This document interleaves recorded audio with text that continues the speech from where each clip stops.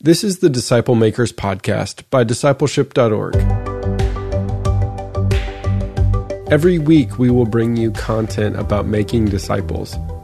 As an organization, we bring together other like-minded organizations who are focused on making disciples. Our goal is to help you become a Jesus-style disciple maker. And this podcast aims at doing just that. That's also why we host the National Disciple Making Forum every year. We know that it's life-on-life interactions with other disciples by the power of the Holy Spirit that produces change so we can all become more like Jesus. Make sure to register for the next National Disciple Making Forum at discipleship.org so you can get in person the kind of content you hear on this podcast. Go to discipleship.org to reserve your seat now. Today we're featuring an episode from Small Circle called Getting Beyond Information Transfer by Using Tools, featuring Steve McCoy and Gilbert Thurston. Here's today's featured episode.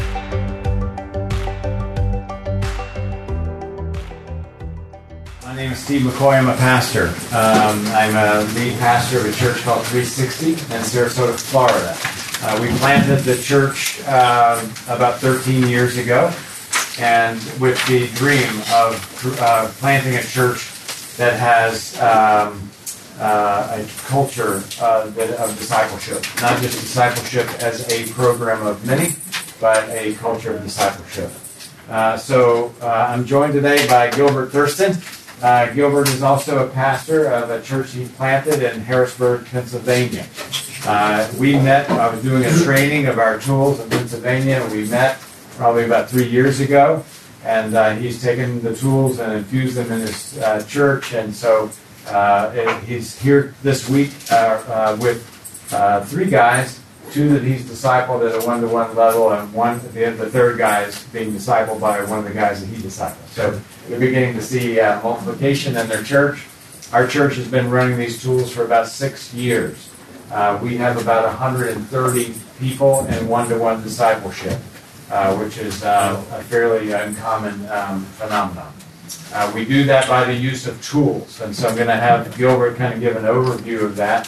I want to pray before we get going, and I thank you for being here. Father, we're so grateful, God, for the power of discipleship. Of course, this is why you commissioned us to be about this. I pray, Father, especially this time of the afternoon where our minds are full, God, by the power of the Holy Spirit, would you clear our minds? Would you help us to have the energy to hear, to listen, to think, to expand our thinking?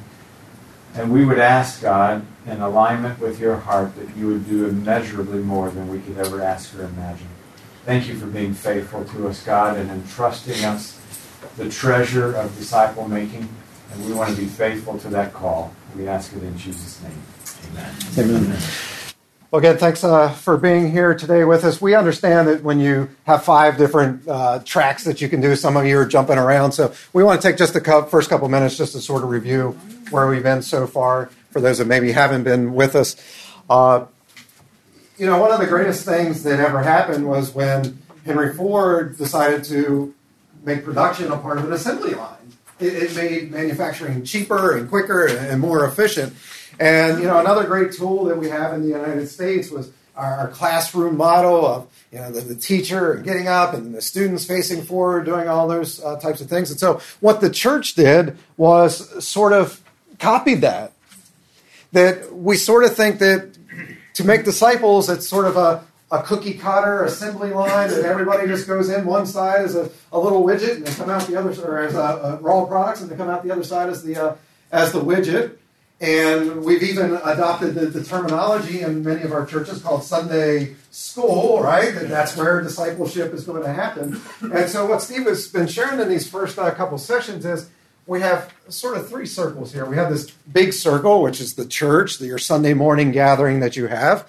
And then you have sort of this mid-sized circle that's here. This would be Sunday school. It could be a Bible study that you're doing. It could be life groups, small groups that you're doing. How many of you have these 2 things? You have a Sunday morning gathering and then some sort of discipleship tool like this.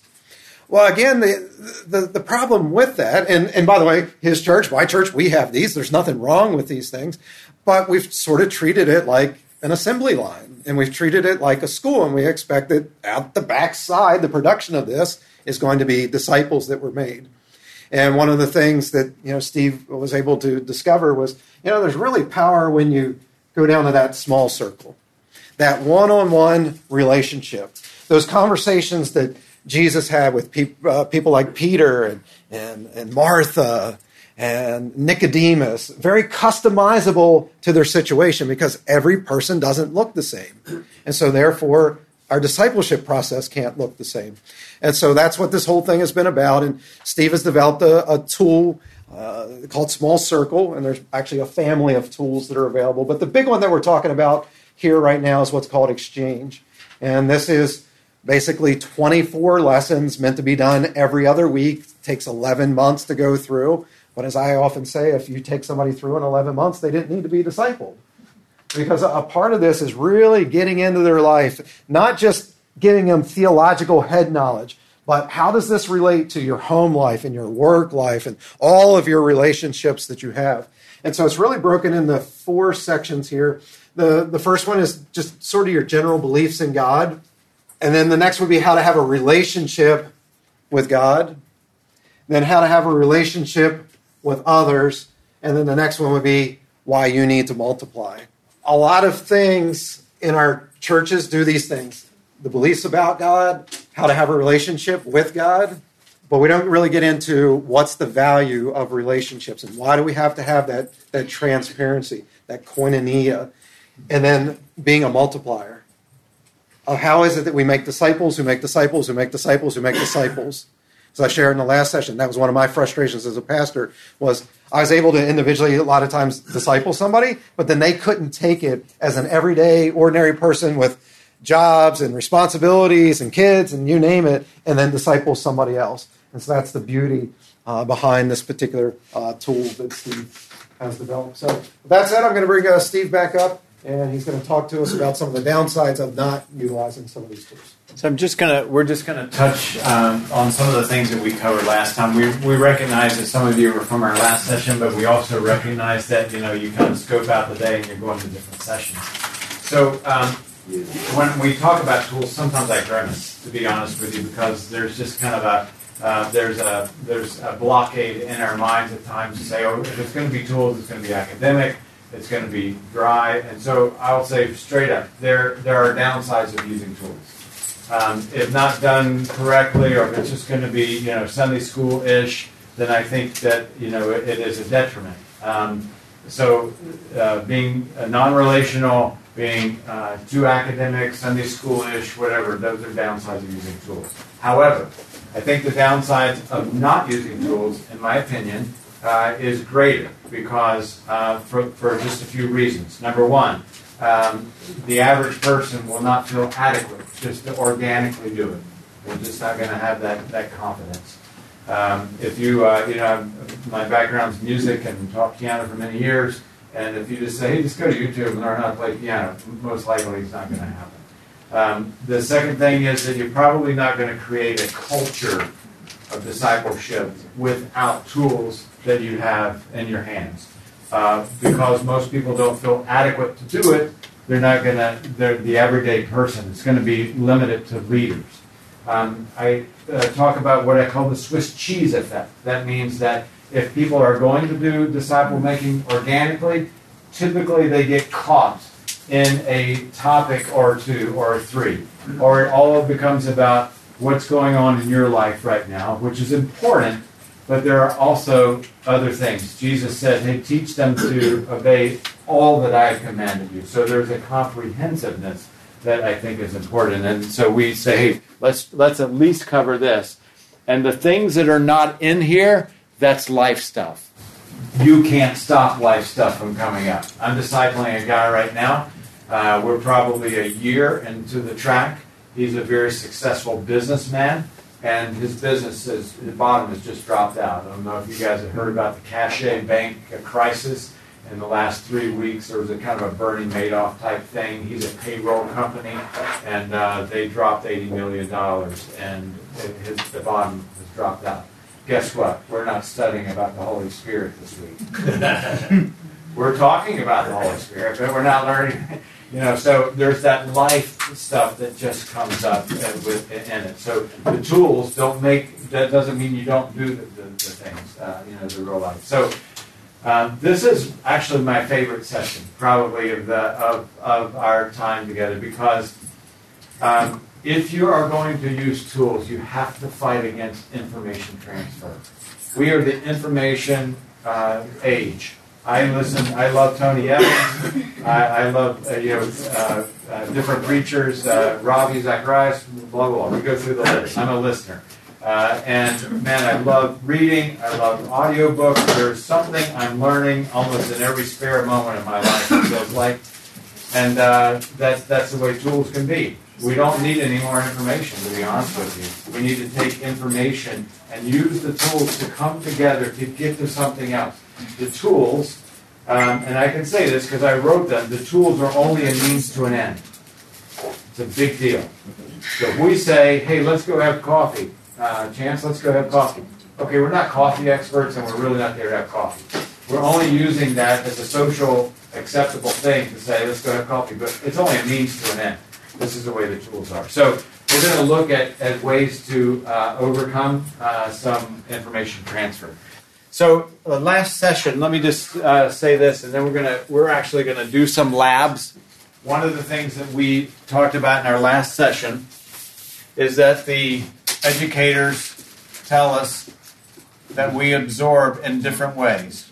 Won't go into this in great detail. 10% of what we read, 20% of what we hear, 30% of what we see, 50% of what we see and hear, 70% of what we personally discuss with one person.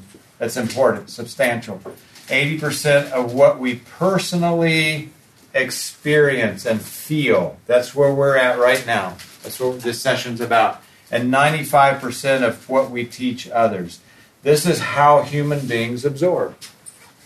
So we wanted to focus our tools on these top three. Not just reading, not just listening, etc., but how do we absorb? So in our tools, Exchange, for example, we have 4 books. It's also available, by the way, in a mobile app. You'll get some information if you haven't already. You'll get some information about the mobile app. And by the way, I'm a pastor. That's what I do. That's what I've been called to. Our tools, we don't receive any profit from our tools. We decided to make them available to churches. We understand that most churches are 150 people or less. 80% of churches in the U.S. are 150 people or less. We work globally. We're in 60 countries, 20 languages, etc. Most of those we fund. We fund all the translations, and this has just been a thing that God has expanded around the world. Same thing for the mobile app. The mobile app, we probably invested about $300,000 in the mobile app, and we wanted to make it available to you guys. And so this is kind of where we're going to be today, and to personally experience. The reason that we wanted to have experiences, we call them labs, in every single session is for people to experience and feel what we're talking about, what we're learning. So I'm going to let Mr. Magician here kick it off. All right. Let me, I need to, now that you said that, nobody's going to give me 100. I was going to borrow a $100 bill, but anybody got a bill on them that I can borrow, even a one? Here we go, right here. We didn't set this up or anything, sir? No. What's that? 20? No, we're good. For sake of time, we're good. What I found with the dollars, this is a very weird thing. If you take a bill, a borrowed bill, and a hotel key, and you just do this and get a little bit of friction there, a little bit of heat on that, and blow that, this is so weird. You can actually reach down and have you ever looked at a bill really close and seen like the little threads, like the little red threads, little blue threads and stuff there? You know what I'm talking about? It helps with the counterfeiting. That guy does, yeah. Professional counterfeiter there. Anyway, if you look really, really close at this, it's really amazing because you can actually pull one of those little threads right out of there. It's very hard to see. Very, very hard to see. I don't know. Can you see it, sir? Oh, you're seeing it in the camera there. It's very, very hard. I know back there in the cheap seats, you're squinting, aren't you? I'm going to get in trouble for doing that, so I better get that back in there. Oh, my goodness. I should not have done all of that like that. Now, remember the secret to the whole thing, right? The secret is the hotel card. I can only do this with the hotel card. You put it there. You heat it. And hopefully, all goes well. We can put it right back in there, just like that. Now, sir, that is the bill that you gave me? I didn't check the serial number. You looked. Does it look like the bill that you gave me? Is it the bill that you gave me? Looks like it. All right, thank you. No, okay. All right. So as Steve sort of unmagically did, I used to be a professional magician many years ago before I was a pastor. And I wanted to teach you, actually, it's one of the very first tricks that I learned. How many of you want to learn how to do a magic trick? You want to learn how to do a magic trick? All right, very, very simple trick. I'll show it to you first, and then I'll teach you how to do it. So I'm just going to perform for you real quick. Okay, so just watch. What's going to happen is the rubber band goes on the hand there, and we snap our fingers and notice it jumps across the fingers. Now, a lot of people think, oh, it's that simple. It's just going over the top of the fingers. So here's what I'm going to do. I'm going to take another rubber band, place it over my fingers. So this way, see, it cannot come over the top of my fingers. But watch, magic happens here. We take it, we snap our fingers, and it just jumps right over there. Isn't that cool? I'm going to teach you how to do that. So here's how it goes. Ready? Here's how it goes. What you do real quick is you just take the rubber band like that. You pull these two fingers in like that. You just snap it, and there you go. Easy as that, right? Everybody got it, right? No. Why? Because I'm up front. You're facing forward. I gave you a concept really quick, and you did not get it. Guess where else we do this? Sunday morning. Guys up front, he gives you something really cool, something very theological, something deep, and expects that you're going to go home and now be able to do it and apply it. And sometimes you can, sometimes it may look magical. All right, so here's what I'm going to do. I'm going to ask everybody, let's do the outside rows, it'll make it easier. So everybody that's in one of the outside chairs here, you come up here quickly with me. Real quick, hurry up. Hurry up and take your time. Did you bring your rubber bands? Mm-hmm. All right, so here's what we're going to do. Everybody look here real quick, all right? So take it like this. Fingers in, pinch right here. And then just open your hand. Okay, you got it? Oh, no. Pinch, open.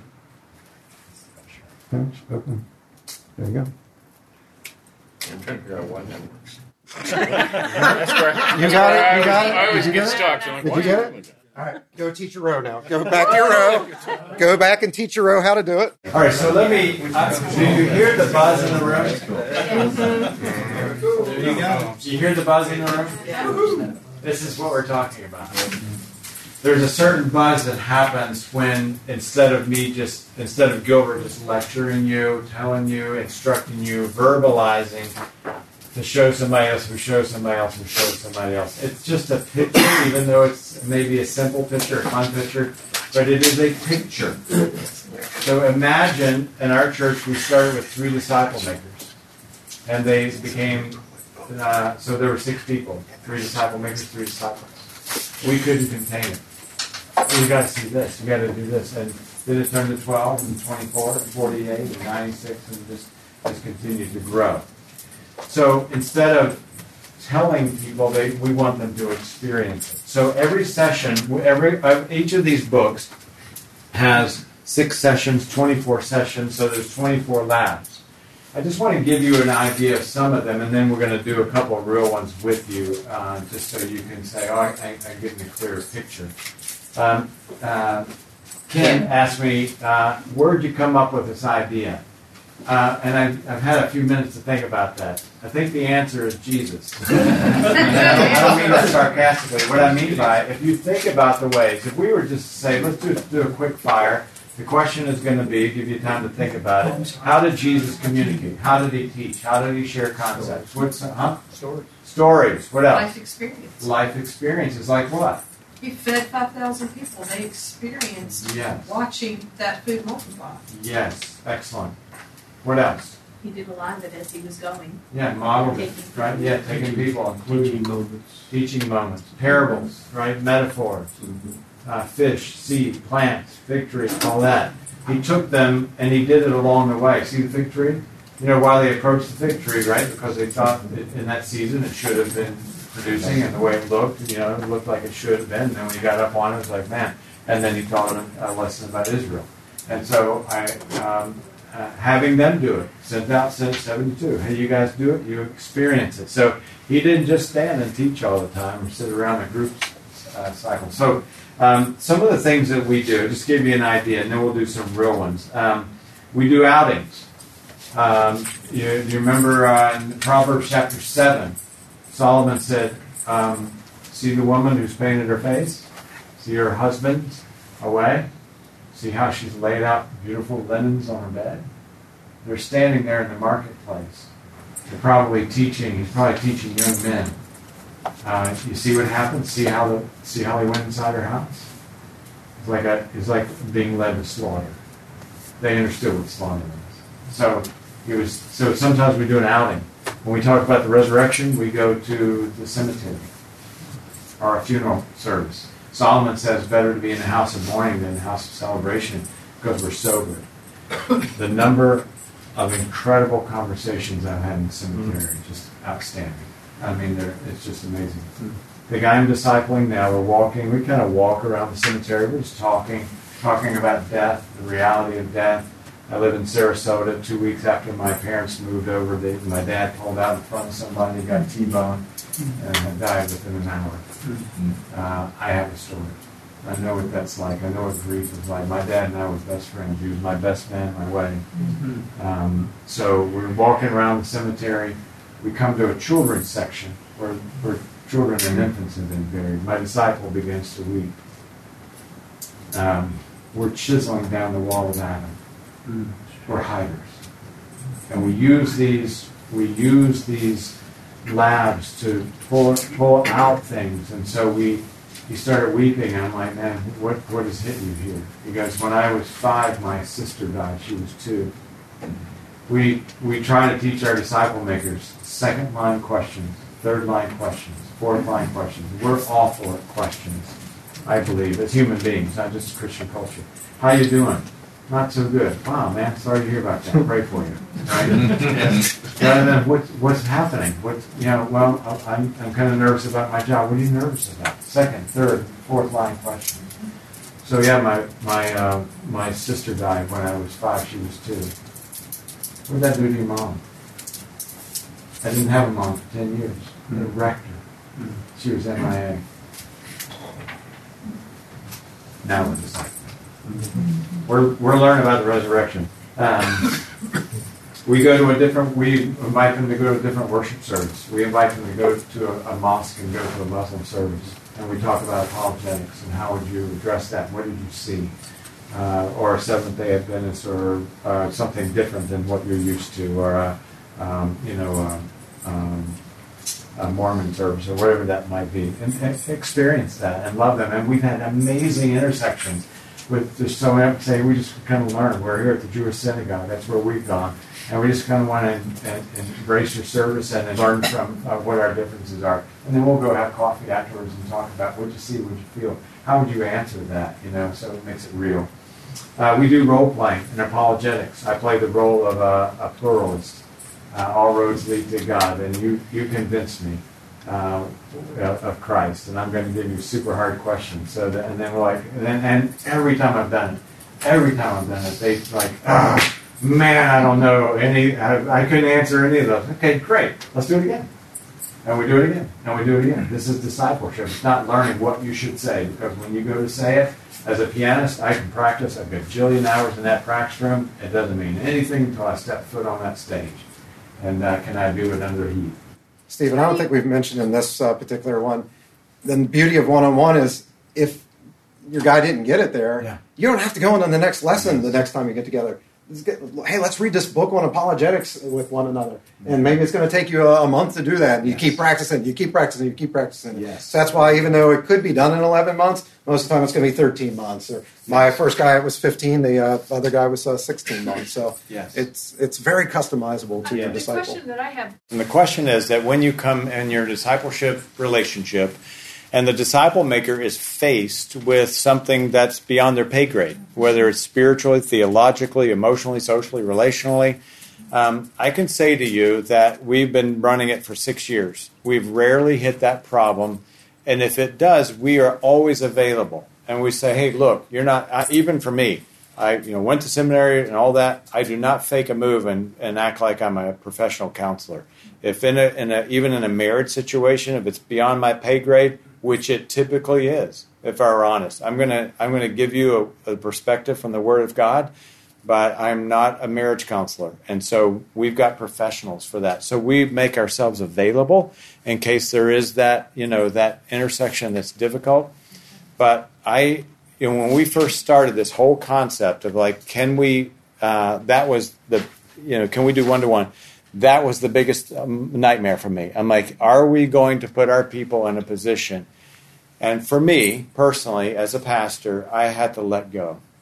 I had to allow everyday people, just like Jesus did, when he left them behind and said, man, it's go time, Acts chapter 1, this is it. I would think that Jesus would, maybe privately, like, I don't know how else it's going to go. You know what I'm saying? These guys are ordinary folk, right? Everyday people, and yet he entrusted them with it. And so we personally haven't run into that, but when we have, we say, hey, let us help and step in. I would just add to that I teach my guys that the very best thing you can say in a situation like that is, I don't know. Yes. But I'll help you find somebody that does know. And keep in mind also that just because you've discipled somebody and they're now discipling somebody else doesn't mean that my relationship with them is done.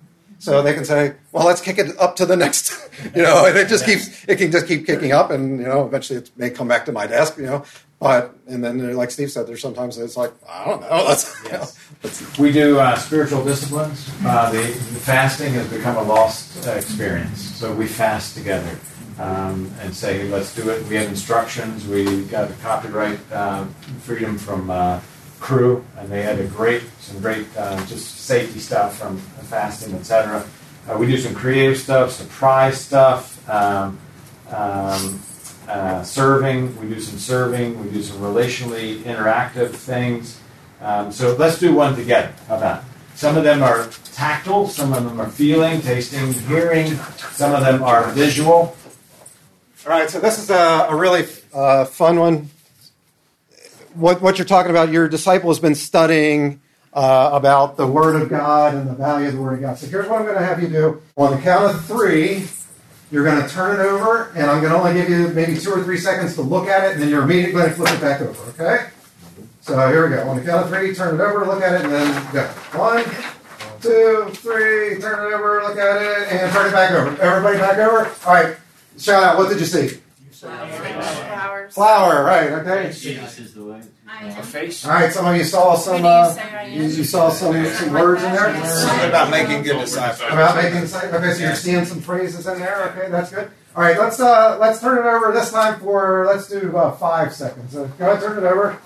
1001, 1002, 1003, 1004, 1005. Turn it back over. Turn it back over. What else did we get? God love. Alpha, Omega. Alpha, Omega. disciples. Saw some Greek letters. Did you say? The artist name is in there too, right? So I have a question, like, you saw the Alpha and Omega. How many people saw the Alpha and Omega sign? So we would take the opportunity and say, okay, when you're studying the Bible, he's going to see something I don't. I might see something you don't. You're a disciple, I'm a disciple maker, but we're still learning this thing. That message was from the organization called Small Circle, and this is the Disciple Makers Podcast. Please rate and review us on Apple Podcasts or wherever you get your podcasts. Thanks for listening today.